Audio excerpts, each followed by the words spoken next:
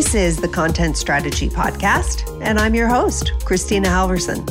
On each and every episode, I interview someone I admire who's doing meaningful work in content strategy and all its adjacent disciplines. If you care about making content more useful, usable, and inclusive for all, welcome in. You have found your people.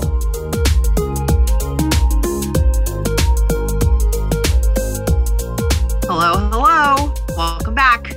Once again, it's me, Kristina, here to talk to you about some content strategy stuff, which is, I know, why you've joined me today. I hope all is well with you and yours. And now, before I get to our very amazing guest, I am going to just tell you right now that I have practiced pronouncing this name for about half an hour, and I'm going to mispronounce it, but he is worthy of the perfect pronunciation, so I'm going to go for it. Today's guest is Are Halland. He is the inventor of the core model, which I cannot wait to talk to you about. He has 25 years of experience with strategy, communication, and product development. He has worked both as a consultant and in-house with business strategy, innovation processes, user research, UX design, content strategy, and information architecture.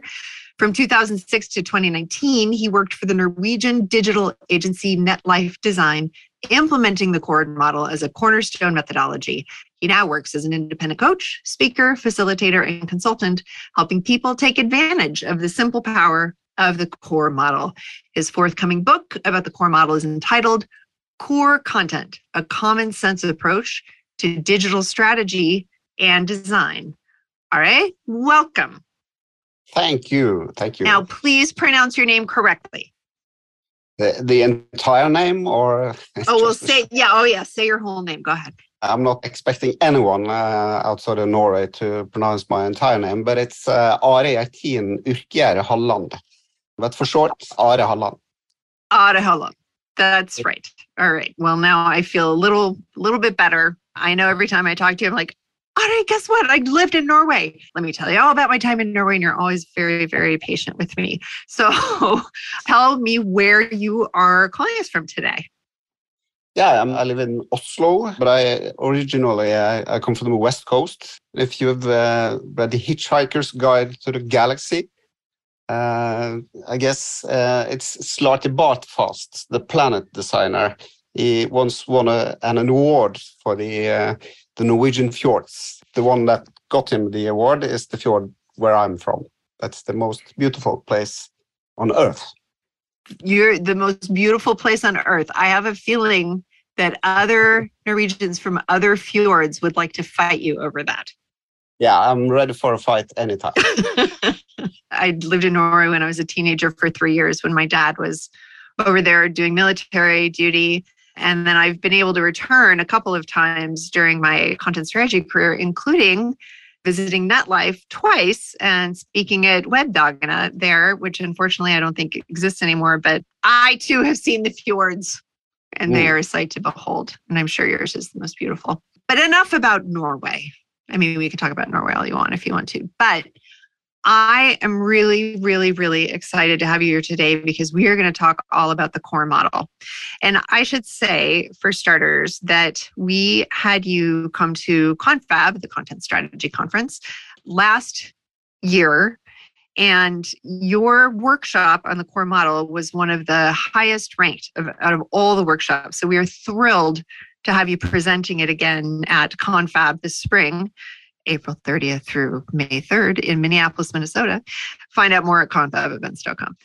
So, but it is the core model has been talked about in the content strategy community for such a very long time as an easy, effective, incredibly impactful way to get one's head around content that exists, content with purpose, its relation to larger digital strategy overall. Oh, I almost forgot to ask you the most important question. Can you please tell me about your journey to content strategy? I always start with that, but I got too excited talking about the fjords. I know. So how long do you have? Let's start in 1993. I read this left-wing magazine article about the internet, and I realized this is my mission in life, digital. And I thought about this is about information. So I studied media and communication, and I worked as a web journalist. And then I read the Polar Bear book and became an information architect. And I was doing information architecture. They tens of thousands of pages, portals, and lots of navigation. I made the deepest levels hierarchies and the grandest information architecture ever. But I didn't think about the content. So it was, I think, in 2006 that I've been working as an IA for 10 years, and it's huge, complex portals and projects. People couldn't cooperate, and even though sites won prizes, it didn't work. But I had this actually an epiphany, I have to call it that, in 2006 with a napkin at this children's playground, lots of noise and cacophonic, and I had this napkin, and I just wanted to iterate on a website I was working on and just jot down one page, and I focused on the content, and then it came to me that this is all it's about. It's the content, stupid. And if you start with the content, the answer to the user task that reaches the business goal, then you can create inward paths to that content, and you have to have forward paths from the content because it's not the end station of the internet. I presented it at the Information Architecture Summit in Las Vegas in 2007, and then it has surfaced later. I think it was in 2015, my colleague in NetLife presented it at Confab, actually. So then it, I think, took off in the content strategy environment. And things have happened since 2006.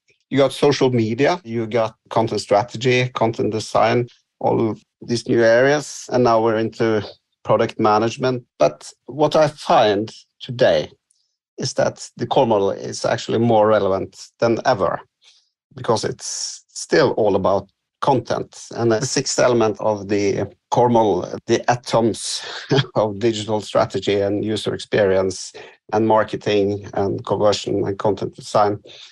The beauty about this, it is that it's so simple that anyone can understand it, and then anyone can gather around and understand cross-competency, cross-silo, cross-levels in the organization, and anyone can use this simple tool to create a common understanding of what it is we are trying to make and what is needed to actually bring it about. And then people can understand that content is a job because they get their hands on it, and that you also need to follow up and create the content and also maintain it. So it's a way of getting the organization to understand the point of content and how it works. You have to stop me.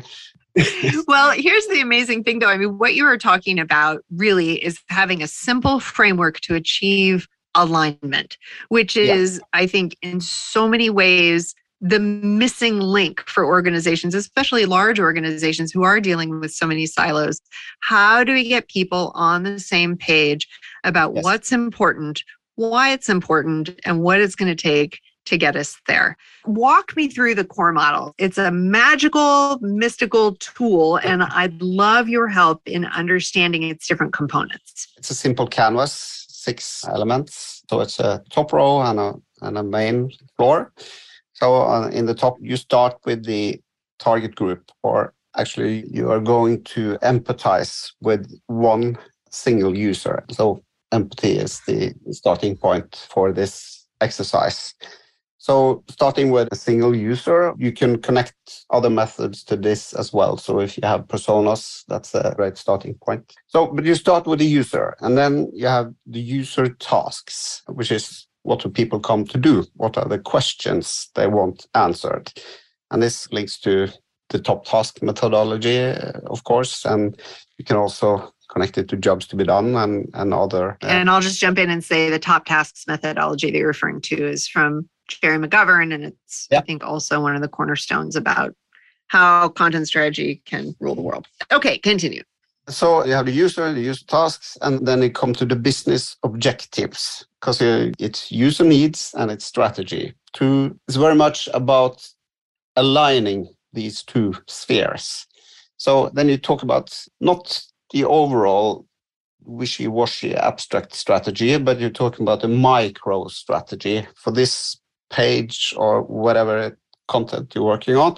What are the key results that we are going to produce? We want more sales, more leads. We want fewer calls to customer service, and really pinpoint those. So we know if we are doing this the right way, can we measure it if it works or not? So that's the framework in the top row. And then in the main floor, you have a mini customer journey through a contact point or a core. So you have the inward paths. How will people find this content? And then you start up with some scenarios to understand where the user are. And then you work with things like search engine, search words. You work with inbound type strategies, even information architecture, whatever it takes to get people to the content.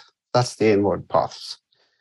And then we just skip the entire solution, the core content. That's very important. Never talk about solutions until you have the entire framework in place. Because the next you look at then is the forward paths. And that's what is going to happen next. What's the next part of the customer journey? Then you look at the strategy and you see what are the targets, the objectives, and what does that mean in terms of calls to action and so on and so forth. And there's also an element of behavior psychology in there for how you can nudge the different kind of behaviors and so on. So that's the kind of the framework around, and we haven't talked about solution yet. Now we're ready. Now we have the framework. Now we can talk about how do we solve user task and reach the business goals in the simplest and most effective and optimal way. And really appealing to common sense. People in the room, everyone has common sense. So you can have lawyers, you can have developers, you can have subject matter experts, you can have chief executives, you can have customer service, and they're working in core pairs. That's an important part of the workshop methodology. And then they work to how simple can we put this so that we do the most important. So it's a prioritization tool. You sketch out the content and then you have to fit it within the size of a mobile screen. And the last thing is the action card. You have to fill in the action cards for, okay, what has to happen in order for this solution to become reality. Then you have to pair right this content, and we need to organize to have revisions. And what does it take to get this piece of content out into the real world and make it work the way it should? A huge reason that you developed the core model in the first place, like as we said, was to get alignment and to get people to focus on what's important prior to jumping to solutions. And I think what we've all seen over and over again is in the room where we're trying to take several steps back and talk about research or inputs or mistakes that have been made in the past, and focusing in on what matters and what's going to balance user needs and business goals. But that people are so used to their jobs are measured on productivity. Their jobs are measured on the things that they did, not the things that they thought about. So talk to me then about how, when people are really pushing back to say, oh no, but we have to do the thing. We already have a solution, or we've already talked through this and we need to move forward with the game plan because leadership wants to know what's being done. What kind of tools do you use to sort of slow those conversations down or help people realize and recognize if we keep just plowing ahead, we're going to get the same results or no results at all? Yeah, I think it's about diverting the attention. So it's kind of taking these steps, small steps, one at a time, and building up an understanding and a context before you come to the solution. That makes people think entirely different. And this core workshop, it's really, really fast-paced. You get, okay, describe a user. You have 2 minutes. So you can talk about these things for hours and days and weeks and months and nothing happens. But if people start working and being concrete, then that's something entirely different. You add a piece of yourself into this solution when you start using common sense. And then when you come to the solution at the end, you have actually built up an understanding that makes silos disappear somehow when it works. So yeah, diversions. And you kind of touched on this, but it's really interesting to me that you do have people work in pairs. Talk to me about the strength in that approach versus just everybody sitting on their own and kind of filling out Post-it notes to put on the wall or writing their own understanding, then everybody going around to the room to read it. Why pairs? I've had my share of Post-it notes. And I think there's a Post-it note fatigue out there as well. But working in core pairs and pairing up people across competence, cross silo, cross level, that's the most important part of a core workshop. And when you have two people, you get fewer communication lines, less talk and more action. And give them short time frames so they have to jump in, they have to start working, and then they will. Then you can have a momentum through the entire workshop, and step by step they build better understanding, and in the end you come up with something better and more prioritized than what you would have got if you just sent memos and mails forth and back and have all these meetings talk past each other. Let me ask you another question.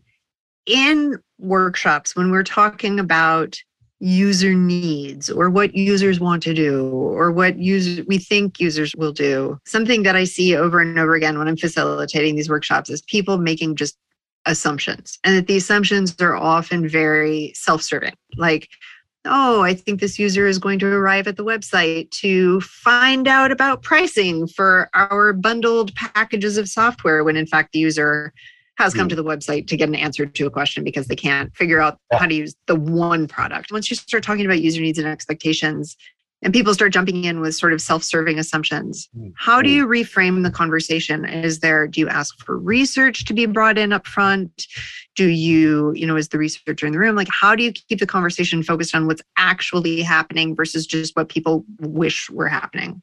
It very much depends on the audience. Sometimes when you're closer to users, then it can work. You might use an empathy map as well, if that's what it takes. But having quantitative research as a starting point and top task, that's the best way because it's so undisputable. When you can show the hard facts that, 80% come to do this thing, then that's a given. But the best thing about user research, user needs, is to have the people in the workshop haven't taken part in the user research. So if you can kind of involve people in the user research, that's great. But there's another king's way to digital maturity, and that's user testing, having people gather in a room and have to empathize with a user and the painful parts of a user experience. Then you have to discuss the user experience and not your silo. So doing a user test before a core workshop to prime people into understanding and empathizing. So it's qualitative insight. People have to feel it in their stomach. And then it's as massive quantitative insight as you can. And that's top task methodology. So user testing and top task methodology are two activities that work really well together before the core workshop.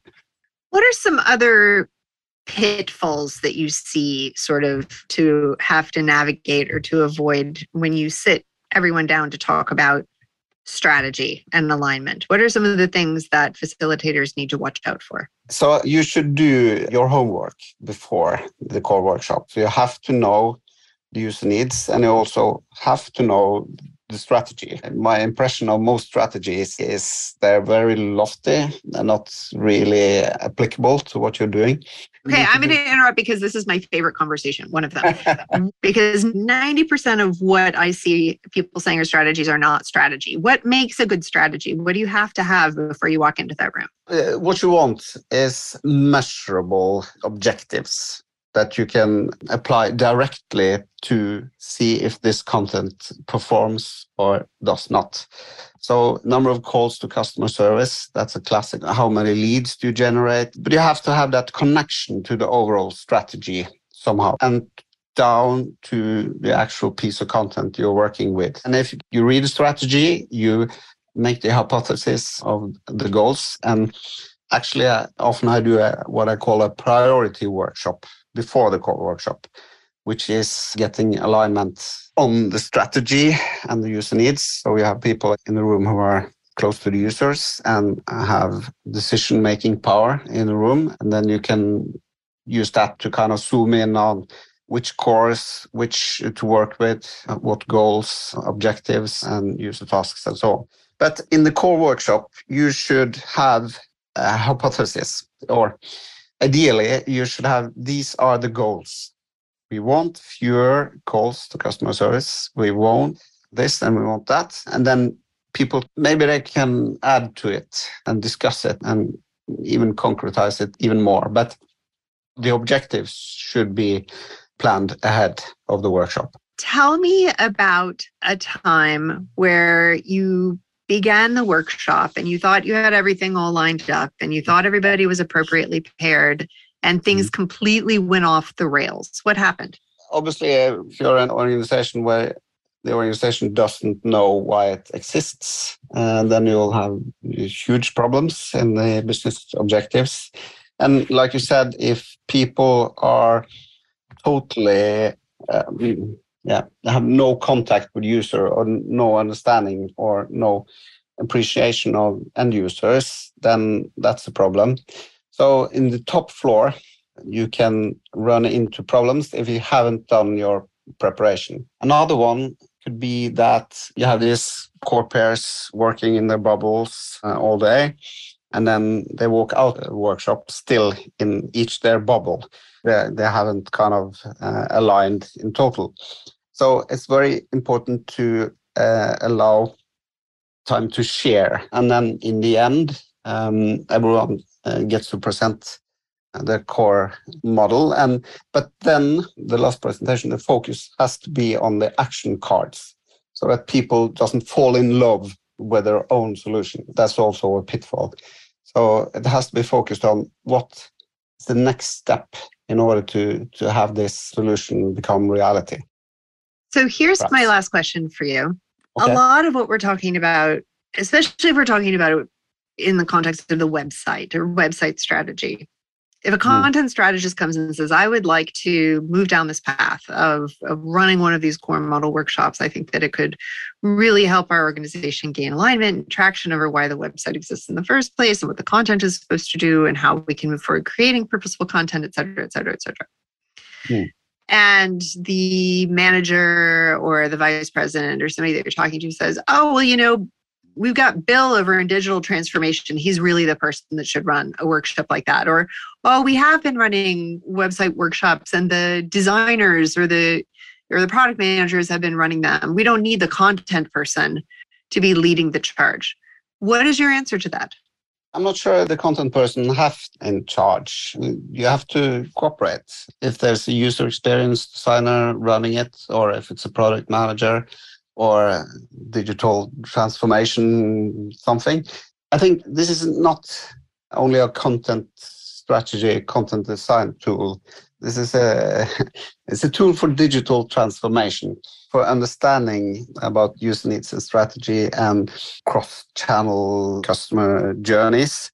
And understanding this is understanding that content is the integral part of user experience and business, all the other things. So I think content strategists, content designers has to cooperate and maybe give up some control, or at least this method it's possible to cooperate. User experience designers use it. Lots of product teams, product managers, at least in Norway, have started using it to facilitate communication between teams. So it's not just design content strategy tool, but it's at its core, at its essence, everything I think is about content design. So if we can use this tool to make all the other competences understand this, that would be great, wouldn't it?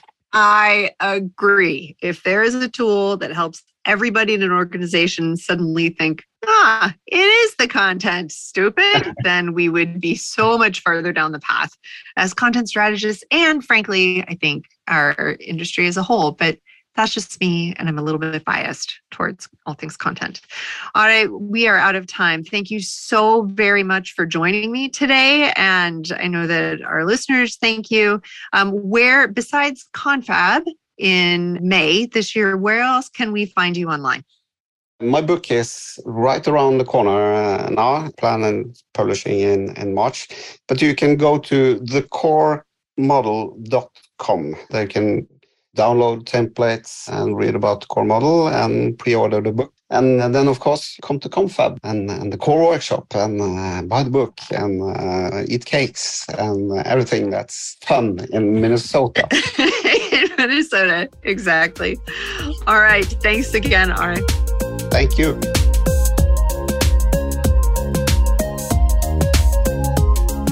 Thanks so much for joining me for this week's episode of the Content Strategy Podcast.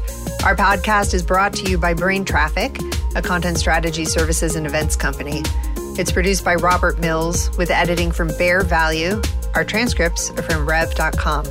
You can find all kinds of episodes at contentstrategy.com, and you can learn more about Brain Traffic at braintraffic.com. See you soon.